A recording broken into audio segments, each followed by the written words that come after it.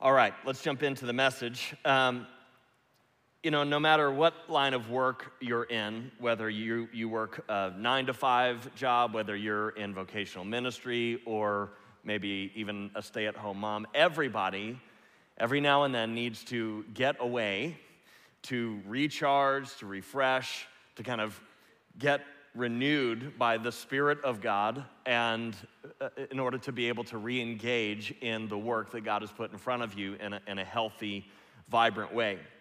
And one of the things that helps me to do that, to sort of recharge personally, is to get away and learn something new. Learn a new skill or a new habit, or just experience something that maybe I haven't done before. And it's interesting, there's a lot of research on how learning new skills or habits, gaining new interests, increases the synaptic connections in our brain and skyrockets our dopamine, which is the happy chemical that the brain produces. And so 2 years ago, on a pastor's retreat in the middle of nowhere, Wyoming, I've always wanted to do this, but I was able to learn how to fly fish for the first time. And this is the best place, obviously, to learn how to fly fish, if you check out this picture. So this is just outside of a place called Encampment, Wyoming, and if you can't hear the voice of God in an environment like this, you have hearing problems. And I always wanted to learn, and this was obviously the best place to learn how to fly fish. I caught some rainbow trout, some brown trout, and it was an absolute blast. Well, a few months ago, back in June, Jimmy and I, Pastor Jimmy and I, were able to go back to the same place in Wyoming with some friends from a few other churches in the area, some other pastors, and I couldn't wait to get back out there and test out my newfound fly fishing skills. And I was excited. I couldn't wait to catch some more fish. I was feeling pretty good about my skill level until I went fly fishing with Jimmy. Because over the course of about 3 days, Jimmy caught 14 fish. I caught 2. And now I hate fly fishing. I hate learning new things, and Jimmy is the worst.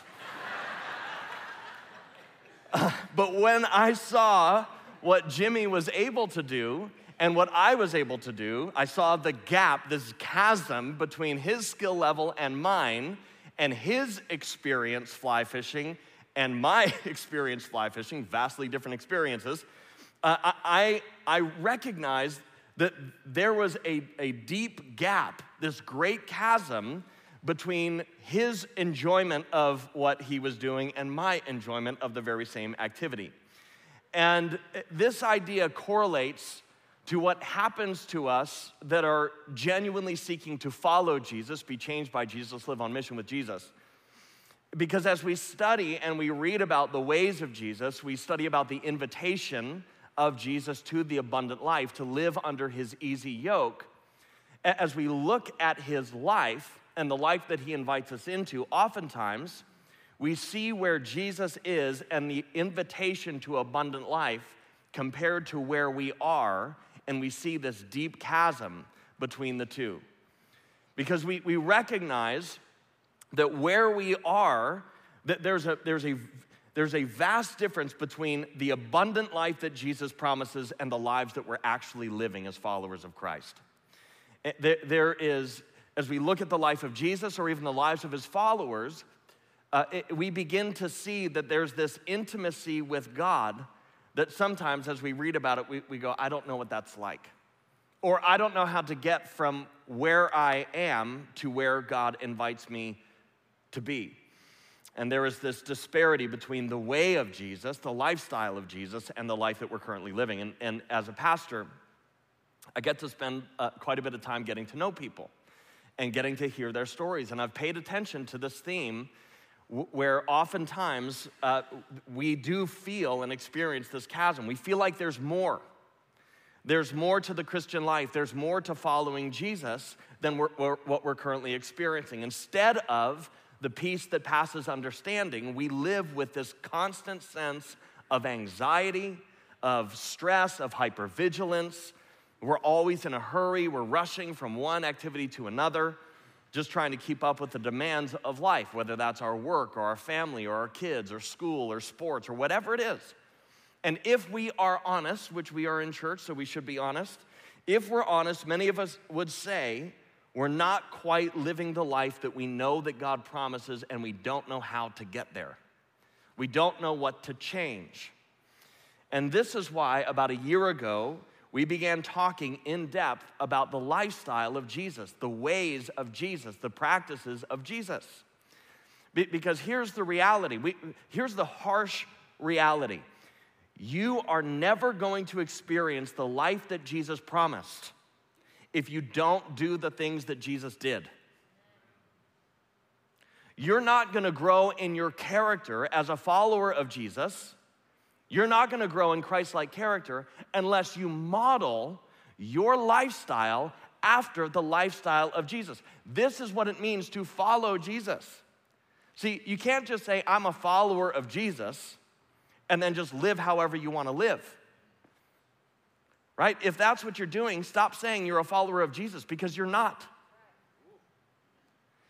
If you genuinely want to become a follower of Jesus, that means you are going to change the way that you are living to better align with the lifestyle of Jesus. That's what it means to follow him. Amen, somebody? Okay? So this is why we've got to talk about the disciplines of a disciple. A disciple is an apprentice of Jesus, somebody that's learning and studying under the ways of Jesus. So if you are wanting to grow in Christ-like character, that means adopting the practices, the lifestyle, the ways of Jesus. You're never going to experience the life that Jesus promised if you don't do the things that Jesus did. And this isn't about earning anything from God. Salvation is the free gift of God that you receive by faith, right? It's his grace. You can't earn it. There's a great quote. It says, grace is not opposed to effort, but it is opposed to earning. So you're practicing the ways of Jesus not in order to get something from God, but because you've already received something from God, right? And maybe you're here and you've attended church your whole life, and as we talk about the abundant life or the life that Jesus promised, you might hear that and go, okay, I don't have a category for that. My adherence to Christianity has been about a set of rules, and maybe you've been living under the weight of legalism or religious self-effort that in the end is empty and vain, and you would say, you know what, in my relationship with God, there is no celebration. There is no enjoyment of God.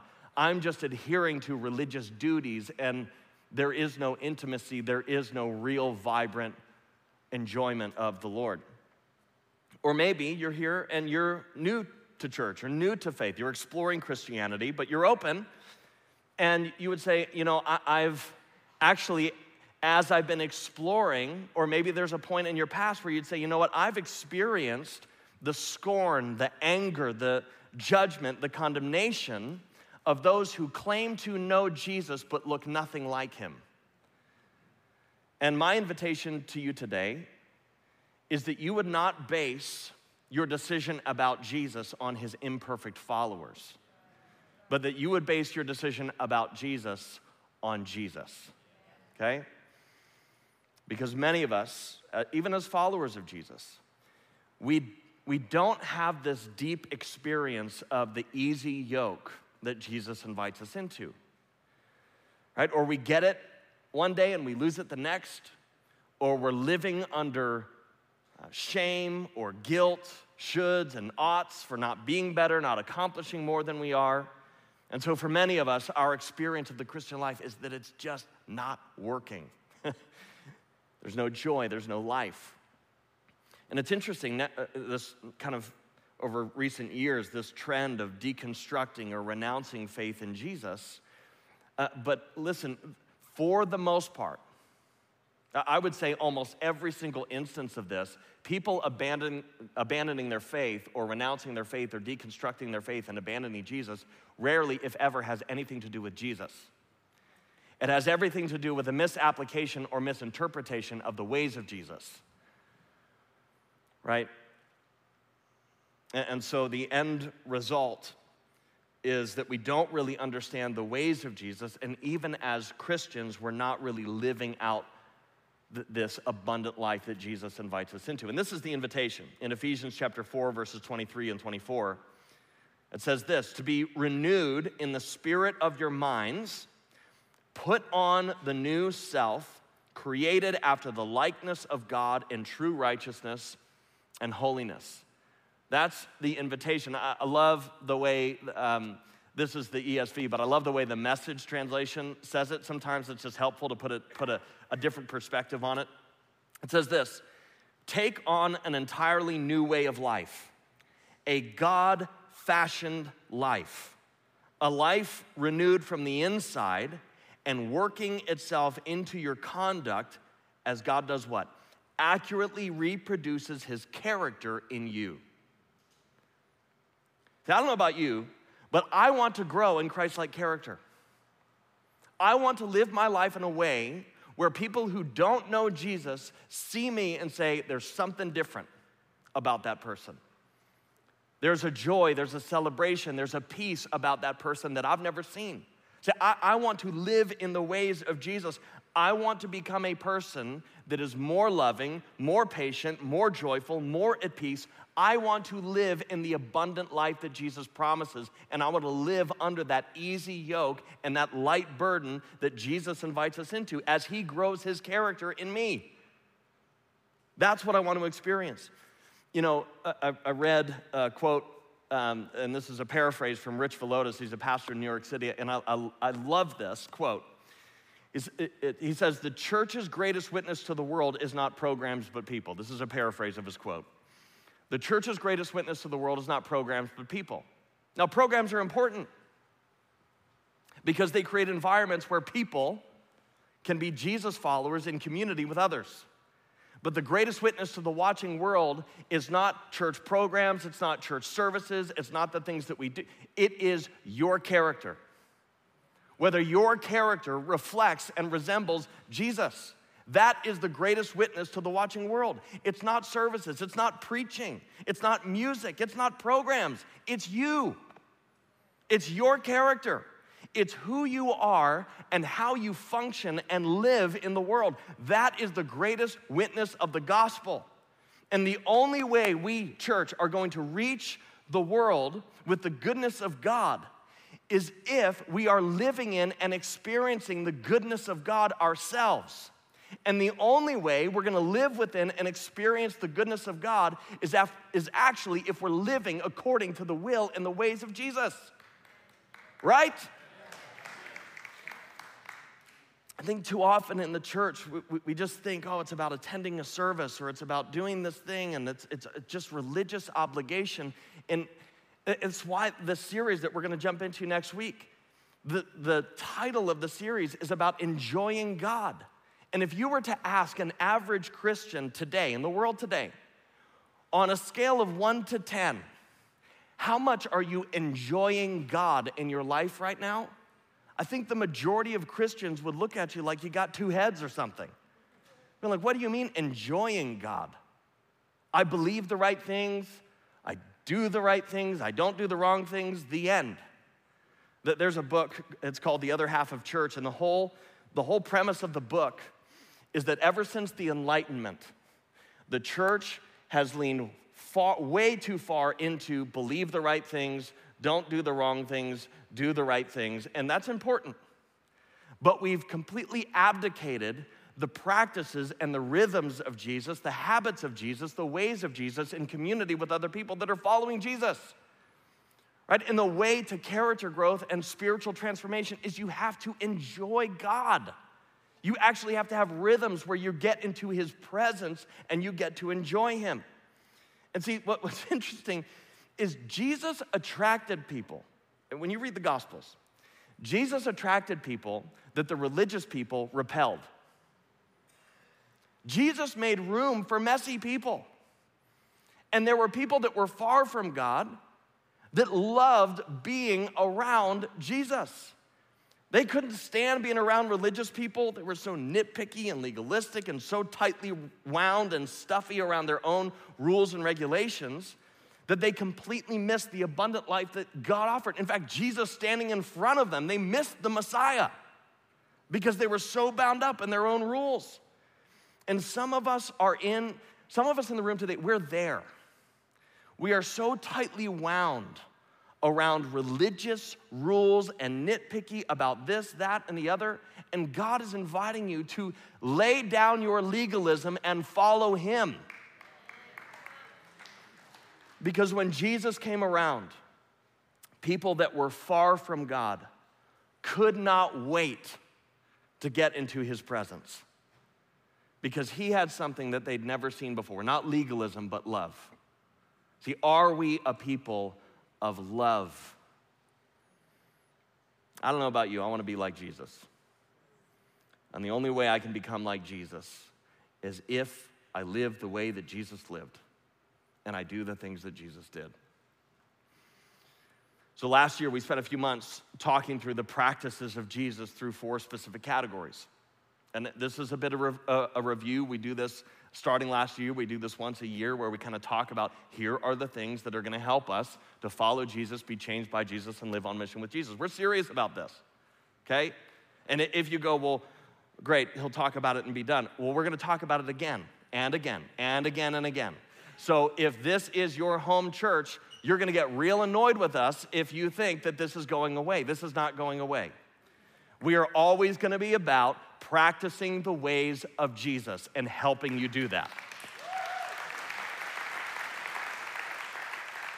Okay, so here are the 4 categories. Number 1 is private devotion. Private devotion. This is about growing in your intimacy and relationship with Jesus. The second category is biblical community. This is about growing in relationship with others as you follow Jesus together. Jimmy talked a lot about this last week. Number 3 is missional living. It's about making a spiritual impact in your relationships and in your community. And lastly, kingdom stewardship. This is about faithfully managing and investing all that God has entrusted to you. Because if you have a biblical worldview, you recognize, I own nothing. Everything I have has been entrusted to me to manage by God himself. My job is to manage the life that he's given me, the relationships, the resources, all of it, to manage those things in a way that would bring pleasure to his heart, okay? And so I want to remind you, and maybe you're new, maybe you've joined us in the last several months. Last year, we created a tool that briefly defines not only the categories, but it defines some of the specific disciplines and practices that Jesus lived out in this booklet. And this is a self-assessment tool. So you can read through it, and it helps you understand, okay, how am I doing really in daily scripture reading? Am I getting in the Word on a consistent basis? What about prayer? What about fasting? What about my rhythms of rest? How about loving my neighbors and missional living? Because you might be doing really well in one area, but God is inviting you to grow in a different area. And so this is a tool that was designed specifically for you to self-assess and to evaluate, how am I doing actually practicing the ways of Jesus? And then what are some simple and small tweaks that I can make in the rhythms of my own life in order to grow in some of these practices so that I can make myself available to God to grow his character in me. That's the goal, to make yourself available for God to grow his character in you. And you say, okay, well, that's all well and good, but where do we see Jesus practicing these things in Scripture? That's a great question. I'm so glad you asked. We're going to go through some of it. Okay, so let's just take private devotion for a second. So some of the disciplines listed under private devotion, which if you don't have one of these, you can pick them up at our guest services booth, and there's also a digital copy available online as well, but we've got these around the campus for you to pick up. Okay, so private devotion. The first discipline, the first practice is Scripture. Okay, so private devotion, the first practice is Scripture. So it's interesting.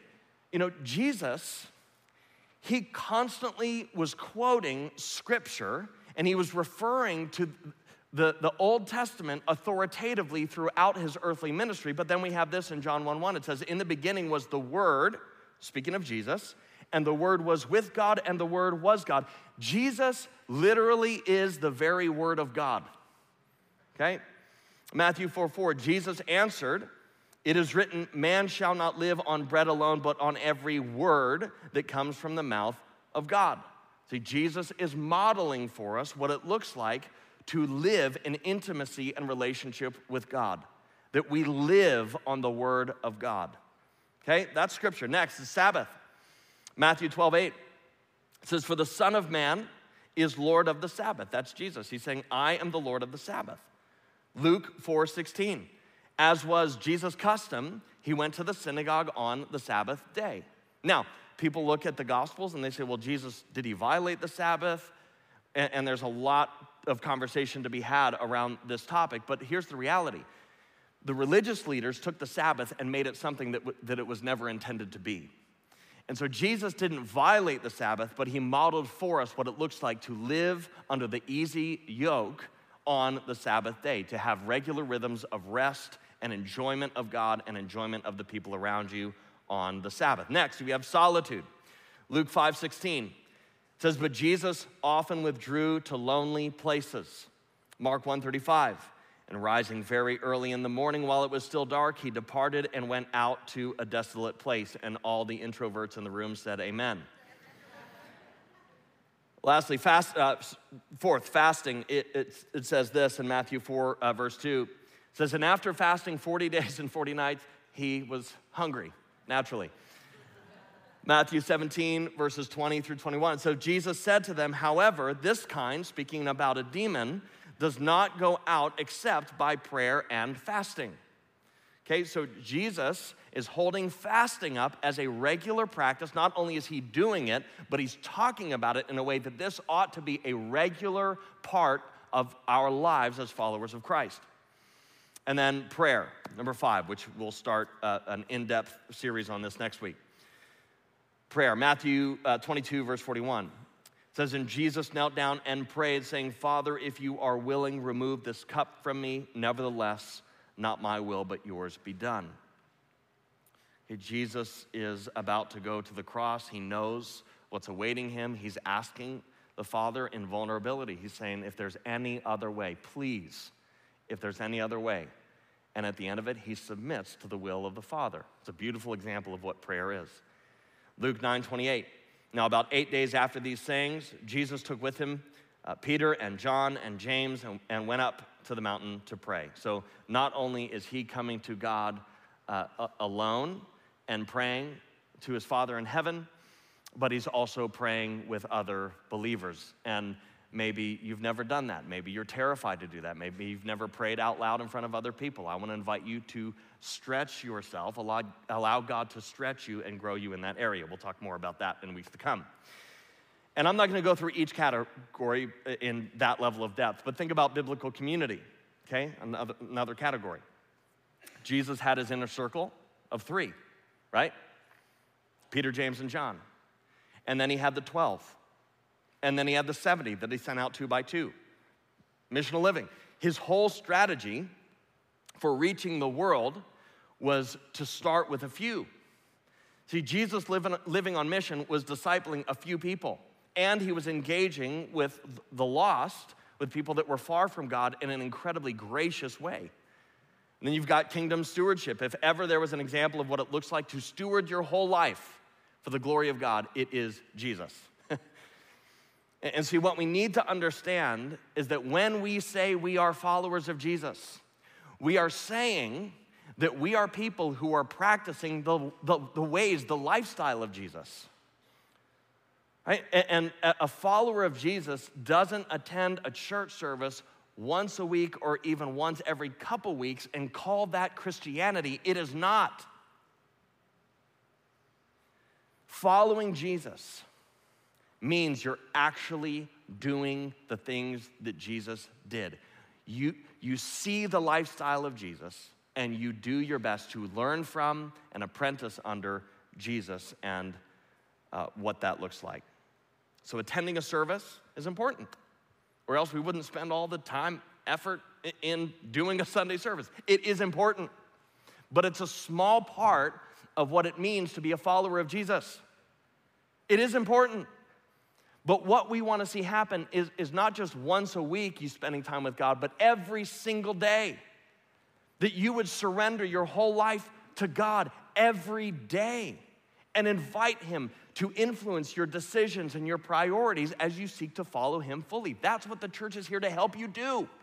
That's our job, okay?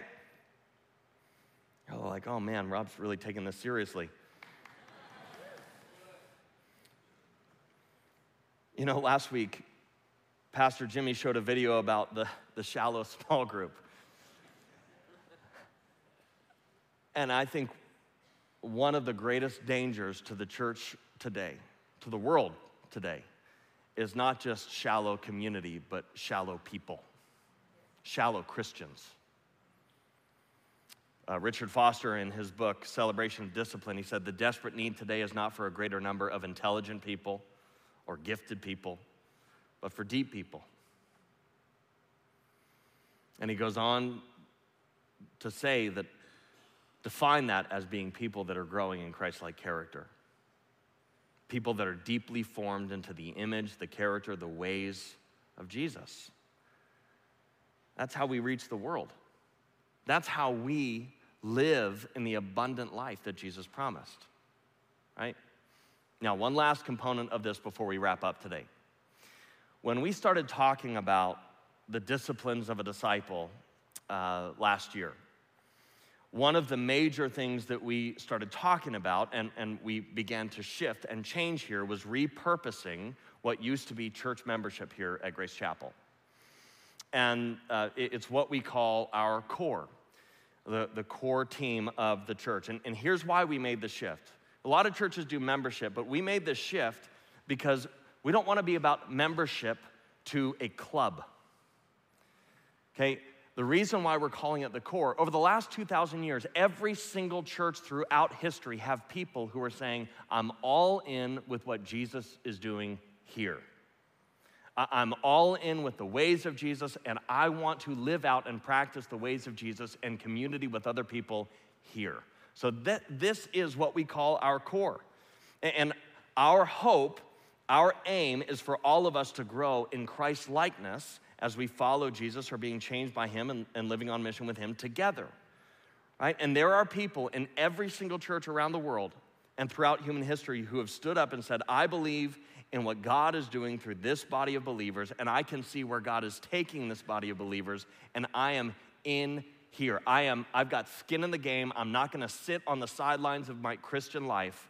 I'm gonna get skin in the game and follow Jesus with other people here. I wanna grow. I want to see the mission of God fulfilled in and through this local expression of the body of Christ. So many churches refer to this as membership. We think language matters, and so we choose to identify it as being a part of the core team. And this distinction is important because we have shared interest, and listen, shared interest in personal ownership, because this isn't my church. This is our church, okay? So people who say, I've got personal ownership and responsibility in God's specific work in and through the flock of Grace Chapel. That's it. And some of you are already a part of the core team. You've already made that commitment. Others of you are still checking things out. You're exploring if you want to make Grace Chapel your home church. And that is an incredibly important decision, and we want to give you time and space as you're considering that. But even if you're here and you say, you know what, I don't know if I'm ever going to be a part of the core team, I would invite you to explore that and why that is, or come have a conversation with me about it. But here's the deal.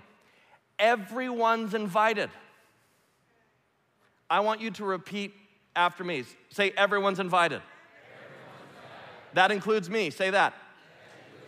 You're invited. Okay. Right? And so if you're here and you'd say, I see what God's doing here. I'm all in. I've got skin in the game. If that's you, I want to invite you to join the core team. And everyone's invited, and here's the commitment that we make to you as somebody that is a part of the core of the church. A few times a year, we gather together as the core, and it's a potluck dinner, which is awesome, okay? It's the biggest potluck you've ever seen. And it allows the leadership of the church to provide updates about the state of the church, It allows space for us to inform the body of any major concerns and to garner input from the body about upcoming decisions. It allows us to create room for dialogue and clarity as we work toward the unity of the Spirit and the bond of peace, as it says in Ephesians 4. And it allows us to communicate and invite you to participate with us in ways that we can further the mission and accomplish what God has put in front of us. I also send out monthly emails to encourage you and support you as you're trying to grow in the spiritual practices and the ways of Jesus. And so we want to do everything we can to support you in that effort and the commitment that you make. Okay, this is important, so hear me. The commitment that you make when you fill out the what we call our discipleship covenant, and this is how you identify, hey, I'm all in, I want to be a part of the core.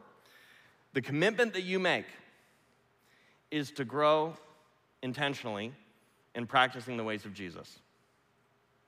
The end. That's it. So we don't require you to attend meetings. We don't require you to read the monthly emails.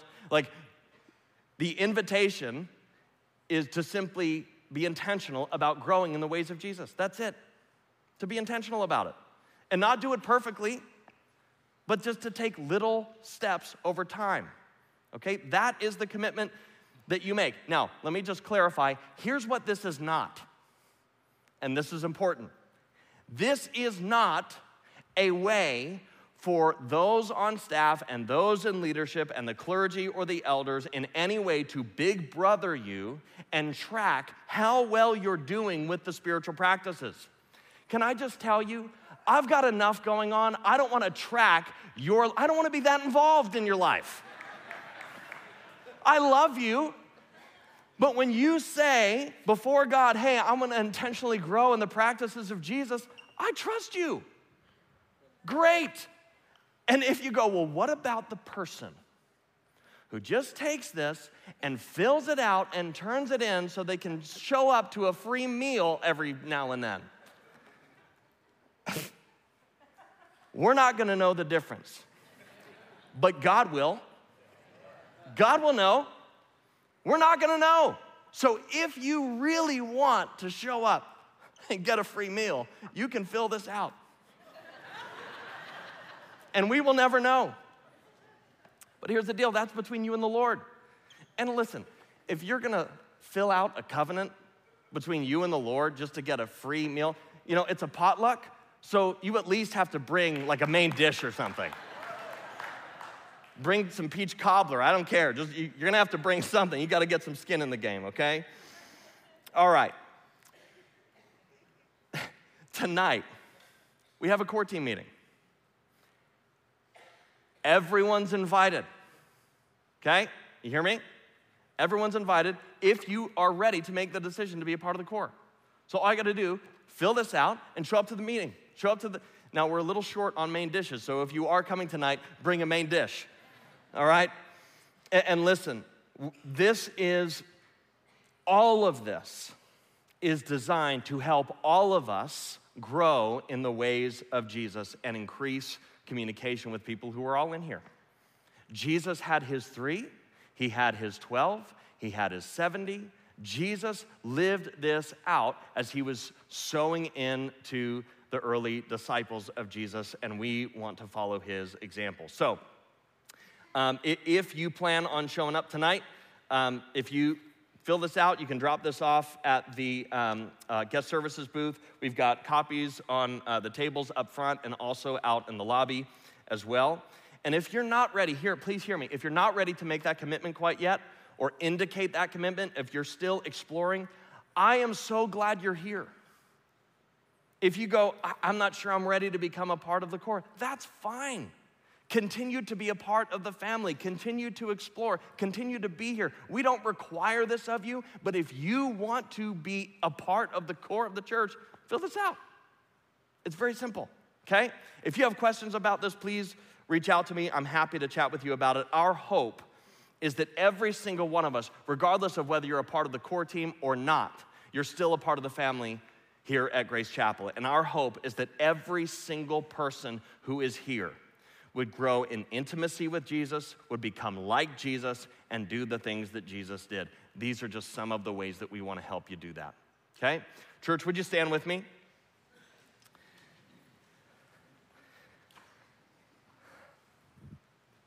God has great things in store for this church body. And I'm thrilled that we get to do this together. I'm thrilled that we get to follow Jesus, be changed by Jesus, live on mission with Jesus together. And here's the deal. Every single thing we do, our greatest hope, our biggest prayer is that at the end of the day, Jesus alone would get all the glory because he alone is worthy of it. Amen? Amen. Let me pray for us. Heavenly Father, thank you. Thank you that you have modeled something so profound and so powerful. And God, for the ways that we've missed it, God, we're sorry. We repent today, and God, would you help us to tuck in behind you, to learn under you, to walk under the easy yoke and the light burden that you invite us into, to take inventory of where we are today and some little changes and tweaks and ways that you want to help us grow and lean into the abundant life that you offer. God, would you help us do that? God, as the leadership of the church, would you help us to learn from you and learn how to do this better? And God, we look to you and we give you all the glory for the good things that you are doing, the good things that you have done, and the good things that you will do. And God, today we pray that you would bless every single person that considers themselves a part of the Grace Chapel family, whether they're a part of the core or not.